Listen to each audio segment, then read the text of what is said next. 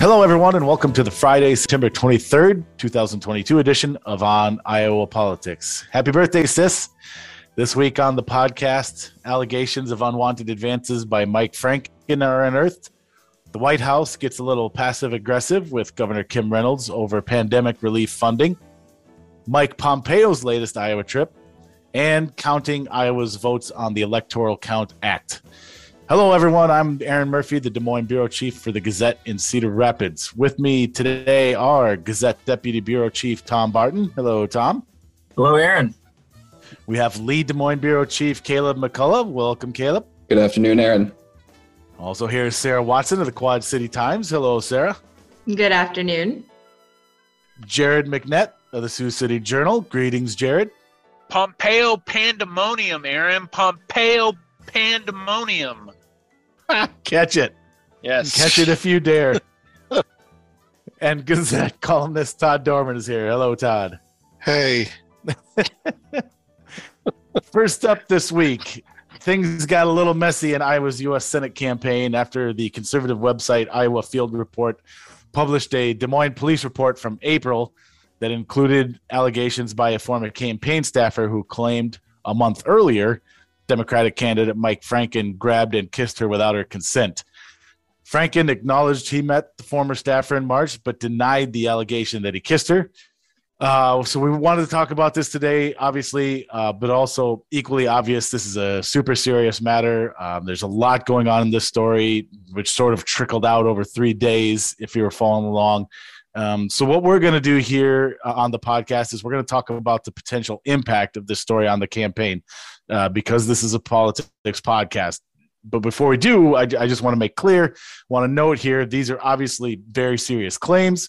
This is obviously a very serious issue that goes well beyond politics, and that I know I think I'm fairly comfortable in speaking for all of us here as journalists that we want to take the absolute most care with this kind of story because of the way it impacts the people that are involved one way or the other.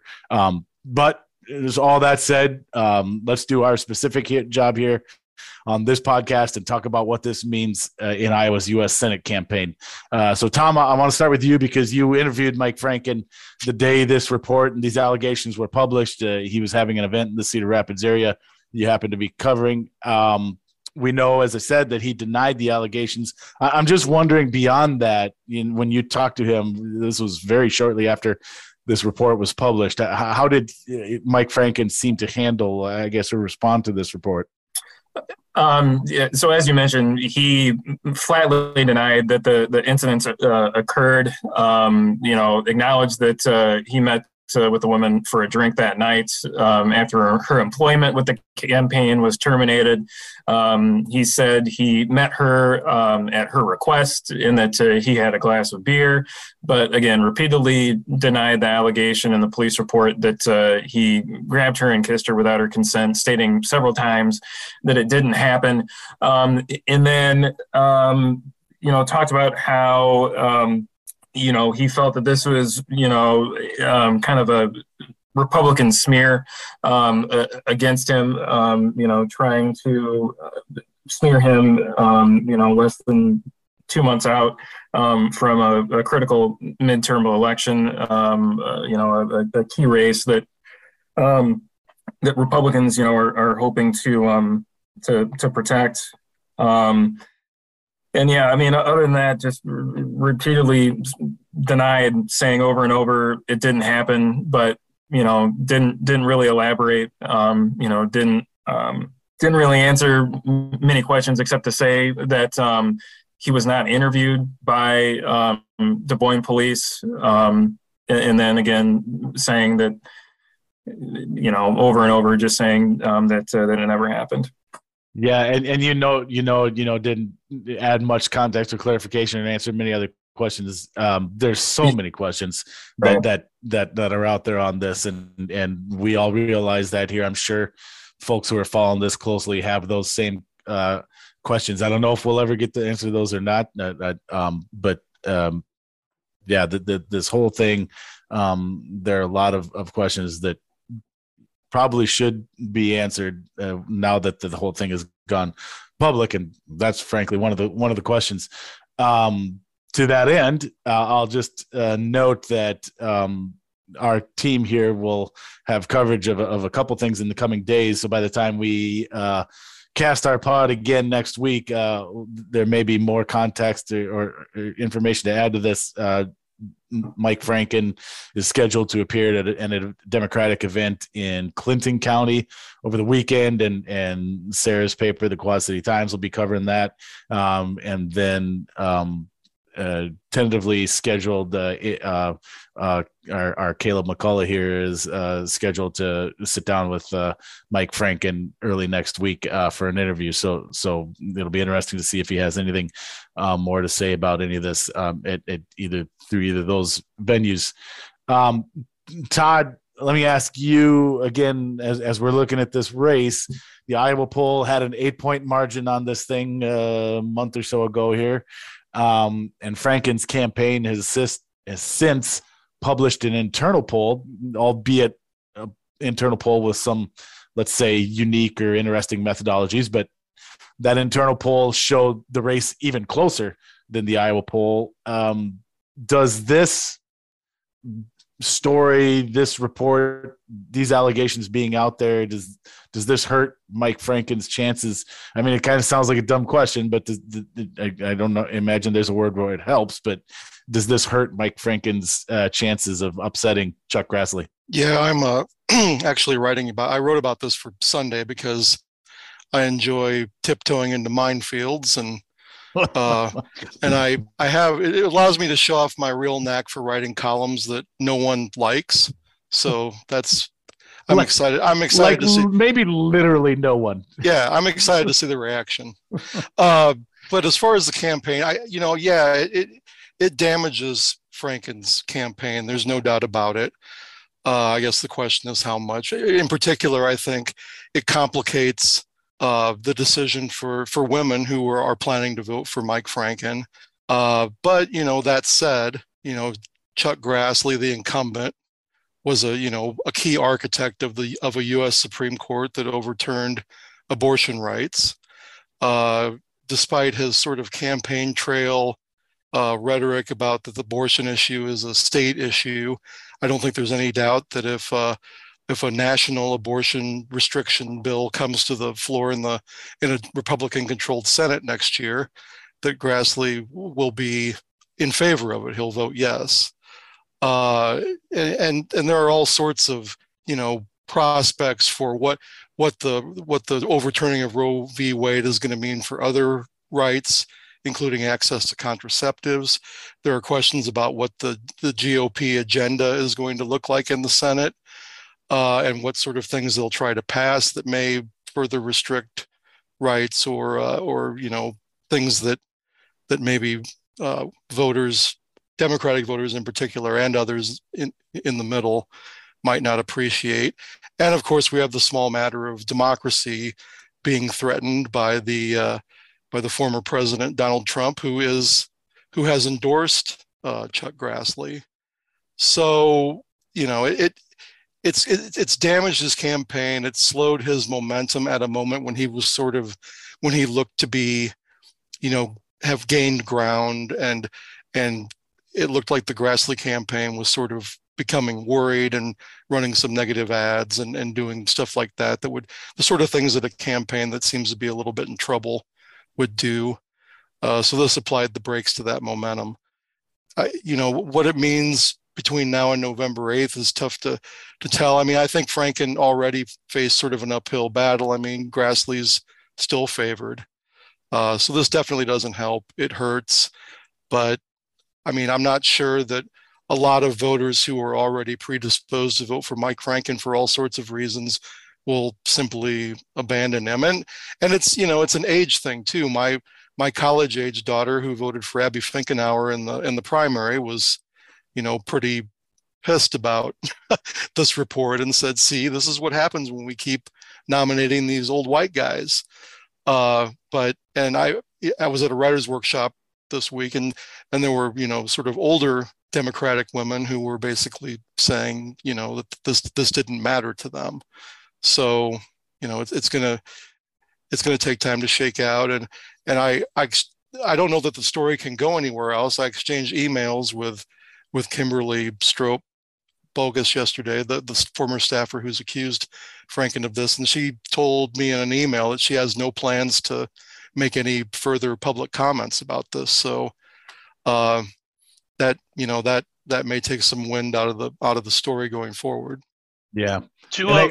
Sorry, go ahead, Jared. I was going to say to add to one of the points you made, Todd. I think another group of people that this is going to really hurt is anyone that's not a just dyed in the wool, fully pot committed Democratic voter, like people that maybe vote for Democrats more than they do Republicans. If they see this kind of thing, that's a lot harder of a thing to just explain away. Yeah, and it's perfect that we jumped in at the same time there, Jared, because I was going to say essentially the same thing. I mean, that's what we're ultimately wondering about here is what was the universe of voters who could be swayed by this, you got people who are obviously going to vote for Mike Franken either way and people who are not going to vote for Mike Franken either way. Where is the group that, like you described, Jared, maybe in this particular election, and Todd, you described some circumstances that might create some of these voters where maybe they would have sat this race out or leaned towards voting for Chuck Grassley because they've always done, but maybe this time they were thinking about Mike Franken, and you could see this kind of thing moving the needle with those folks. I was just say, and I guess the other question is how many voters will believe, Mike Franken? I mean, he's saying this never happened. Right. We've all, during this entire, sort of the Me Too movement, the default position has become to believe women or to at least find their allegations credible until proven otherwise. And the fact that he's just flatly denied this, and as the flip side is he's basically saying that she's lying, and that may not sit well with a lot of voters. That in and of itself, if he'd come out and said, "Yeah, I used poor judgment, I didn't mean anything by it. I was just being affectionate because I like her," those sort of things. I have to wonder whether that may have been a better strategy than just flatly denying it, but. Because I personally just sort of find it hard to believe that she would have filed this police report and just simply made this all up. I just wanted to add to what you said up top, Aaron. I really hate that these kinds of allegations at the core of these kinds of stories have to play out in a political arena, because you'll have some news outlets that will report this and others that won't, entirely because of who the candidate is and what party they're in. And you have the same thing where people will just completely explain away what it is that's at the heart of something because, hey, they're a different politician of a different party, so it's fine, or it's a complete outrage because of how I vote. That doesn't help anything progress, and it doesn't actually help anyone get to a conclusion. Well, and I talked to someone this week and asked her what she made of it, and she just said, basically be better. And I think that's a pretty succinct reaction, because how many times do we have to, does this stuff have to happen? It's, just be better. And nobody, I don't like to report on these kind of stories. My initial reaction was just like, oh my God, again? It's just, and this one's so much like we have recent examples here in Iowa of these types of issues, the Me Too types of issues, and the two most glaring ones are this one's a little different in that it's not quite as cut and dry as those ones were. We had Bill Dix, the former Senate Republican leader, who was and this wasn't a case of unwanted, it was inappropriate because he was married and with another woman. Who also happened to be a lobbyist, but that was caught on video, so that there's no, gray area there. And then we had Nate Bolton in the gubernatorial race 4 years ago in the Democratic primary, state senator. And in that case, it was fairly cut and dry because multiple women came out, and it wasn't just one; it was multiple, and they were able to corroborate their stories. So as painful as that was at the time for all involved, it was fairly cut and dry as well. This one, I fear,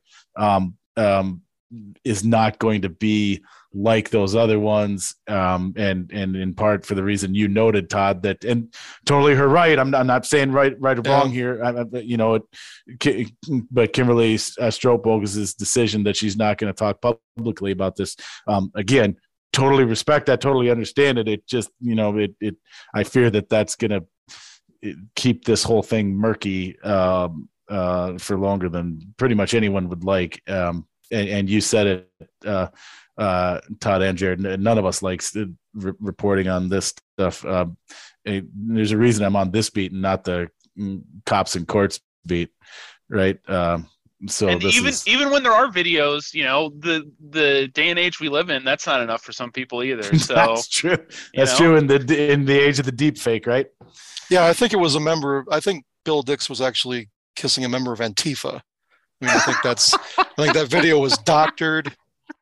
Everybody knows that it was, Oh God, help us.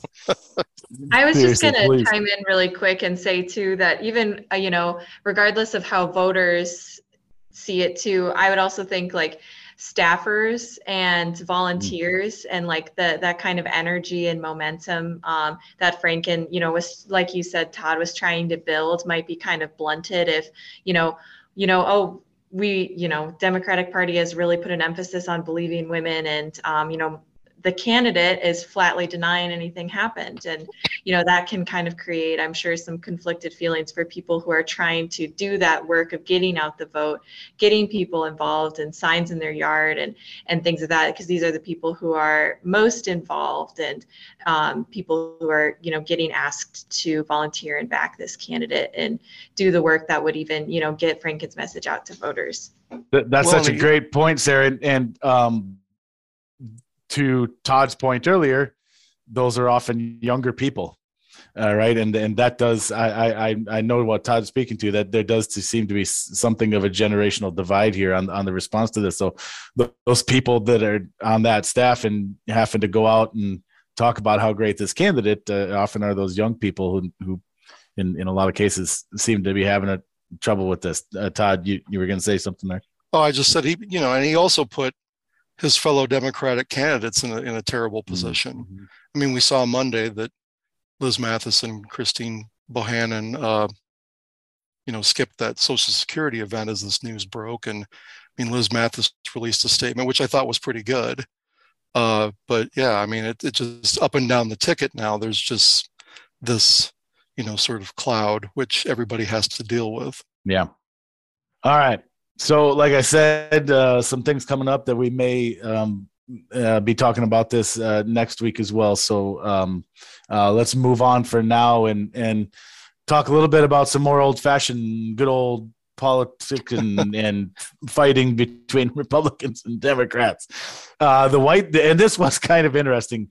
The White House this past week offered what I read, anyways, as some passive-aggressive praise for Governor Kim Reynolds over her touting myriad state projects that have been made possible by federal pandemic relief funding, which, of course, was passed by Democrats in Congress and opposed by many Republicans, including Governor Reynolds. And the statement in particular that jumped out to me and kind of set off my sarcasm meter was, quote, "We are grateful the governor has come around to recognizing the positive impacts of President Biden's American Rescue Plan on Iowa and the country," close quote.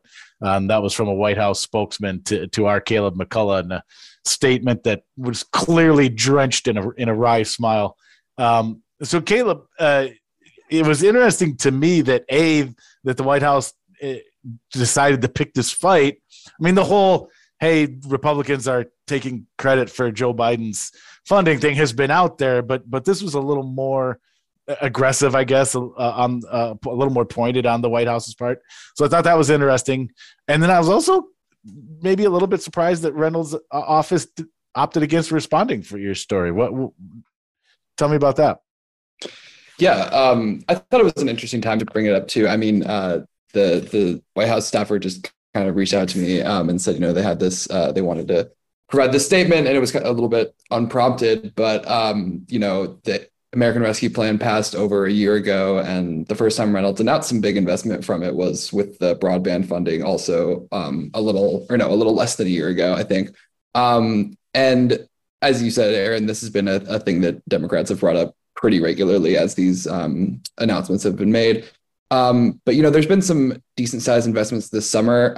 She announced $100 million for school safety in June, and then this month there's been some money for childcare and nonprofits. And then I think maybe the White House just wanted to say something partially because these were a few big announcements in the last few months. But yeah, I can't be sure. And then Reynolds and her office, yes, did decline to comment. Her office spokesperson told me they're going to stick with what she said on that topic in the past. And I'm not sure why that is. I mean, maybe her team just doesn't want to get into a back and forth every time this issue is brought up. I'm sure there's going to be more of these grants or funding coming up, and they'd rather just focus on, touting this money and what it's being used for. And so, on what she said in the past, I think it is worth mentioning because Democrats, say, oh, you were against this, but now you're celebrating these fundings. And she never said that she was going to give the money back, but she definitely did oppose it. She said it was too much money and it wasn't targeted to pandemic specific relief. But then also she said, if and when Iowa gets that money, they'll be targeted in how it spends its share. So that's kind of what she said in the past, and kind of all that her office is willing to point to. And, I think it's also not lost on anybody that this is an election year. I'm not necessarily saying the White House is the White House staff is engaging in direct electioneering, but you're not saying it either. I'm not saying it. But there's certainly an air of, over the past few months, Biden has been pretty heavily championing some of his administration's accomplishments, and with, I'm sure, the hope that'll put Democrats higher on the radar. Yeah. Let people know Democrats are doing things for them, get people to vote for them. So that's kind of, I think, folds into this as well.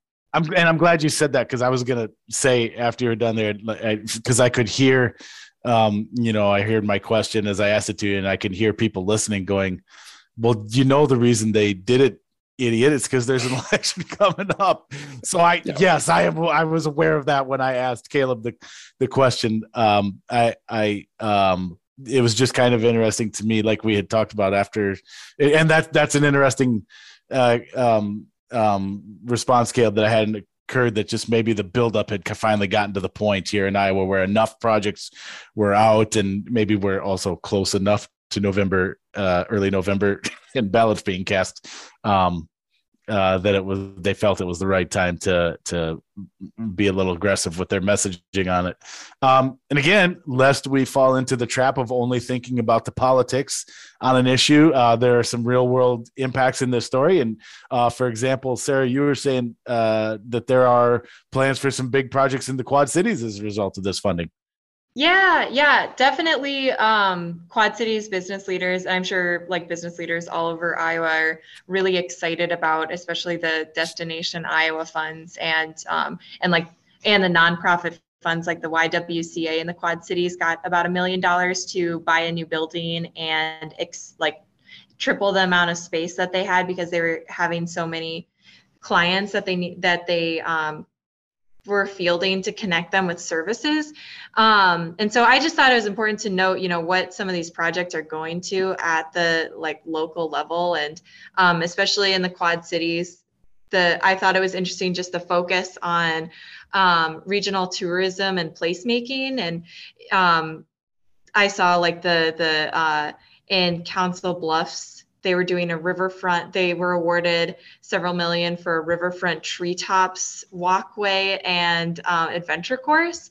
And in the Quad Cities, they're also hoping to get some Destination Iowa funds. They're submitting a grant here next week, I believe, and they're wanting to completely transform the downtown riverfront with with a new pedestrian bridge, an ice skating rink, and ice skating like path and walking paths. And really in the Quad Cities, a huge focus by business leaders is attracting and retaining people, and they really see these Destination Iowa funds and these regional attractions as helping create a sense of place in Iowa and keeping workers here as we face a worker shortage. So I just think it'll be really interesting to see how it all plays out, you know, in the next decade of, okay, is this, you know, a project that will really keep someone here, or is this a really expensive, you know, thing that maybe didn't keep a lot of people here. I know at least our readers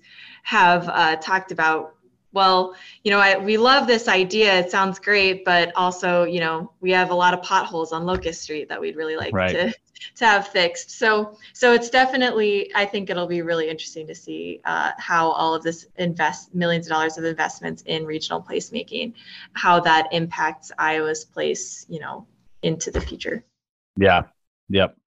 Especially given, you know, that Iowa isn't the only state getting these projects. You know, everybody else is too, getting this funding, getting these projects. So it's not like they're going to draw people to Iowa because nobody else is getting them. So yeah, that's exactly right, Sarah. It's going to be interesting to see what kind of impact these projects have. We turn our attention now to Western Iowa, where Mike Pompeo was back home in Iowa after a couple of weeks away. Yeah, you see what I did there? Mike Pompeo's come to Iowa so often. I made it sound like he lives here. Okay. No, the truth is Mike Pompeo does not live here. He's just here all the time because he wants to run for president. That was funny, right? Anyway, Pompeo spoke to the Siouxland Chamber of Commerce this week, and also to our very own Jared McNett, but not because Jared's a chamber member. I don't think he's a Commerce member. That was because he's a reporter. So Jared, you got some one-on-one time with the Republican former Secretary of State and possible POTUS candidate. What did he have to say? He said he loves it here, Aaron, so much that he's gonna get a nice 2-bedroom in the Morningside neighborhood of town, and he's just gonna settle down and he's gonna focus on writing his memoirs. I honestly would not be surprised at this point if that was actually true.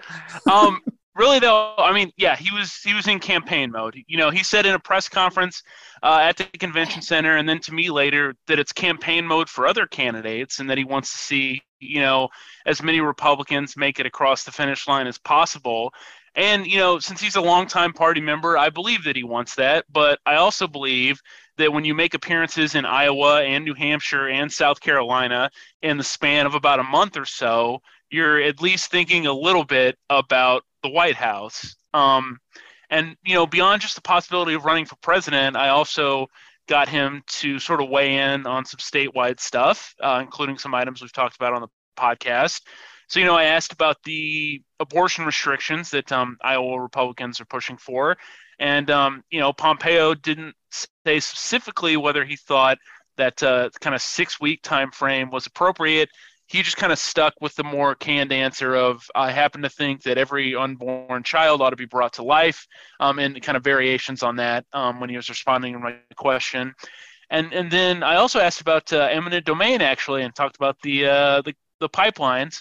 And in that case, he was a little more specific and told me in part, eminent domain has been used to make sure we can transport energy where we need to get it so people can have affordable energy. If it's the conclusion for the state of Iowa or local officials that that's the right way to go, then it's the right way to go.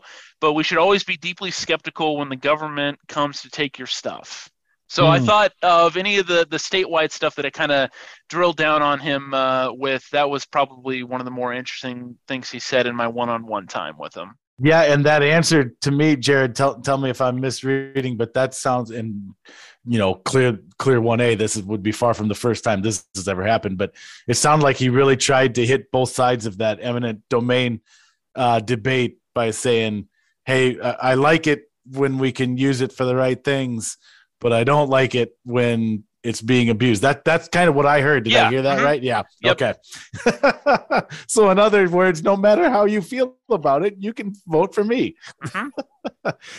Jared, real quick, how much, because this is obviously the the thing that's hanging over this possible run up to a Republican primary.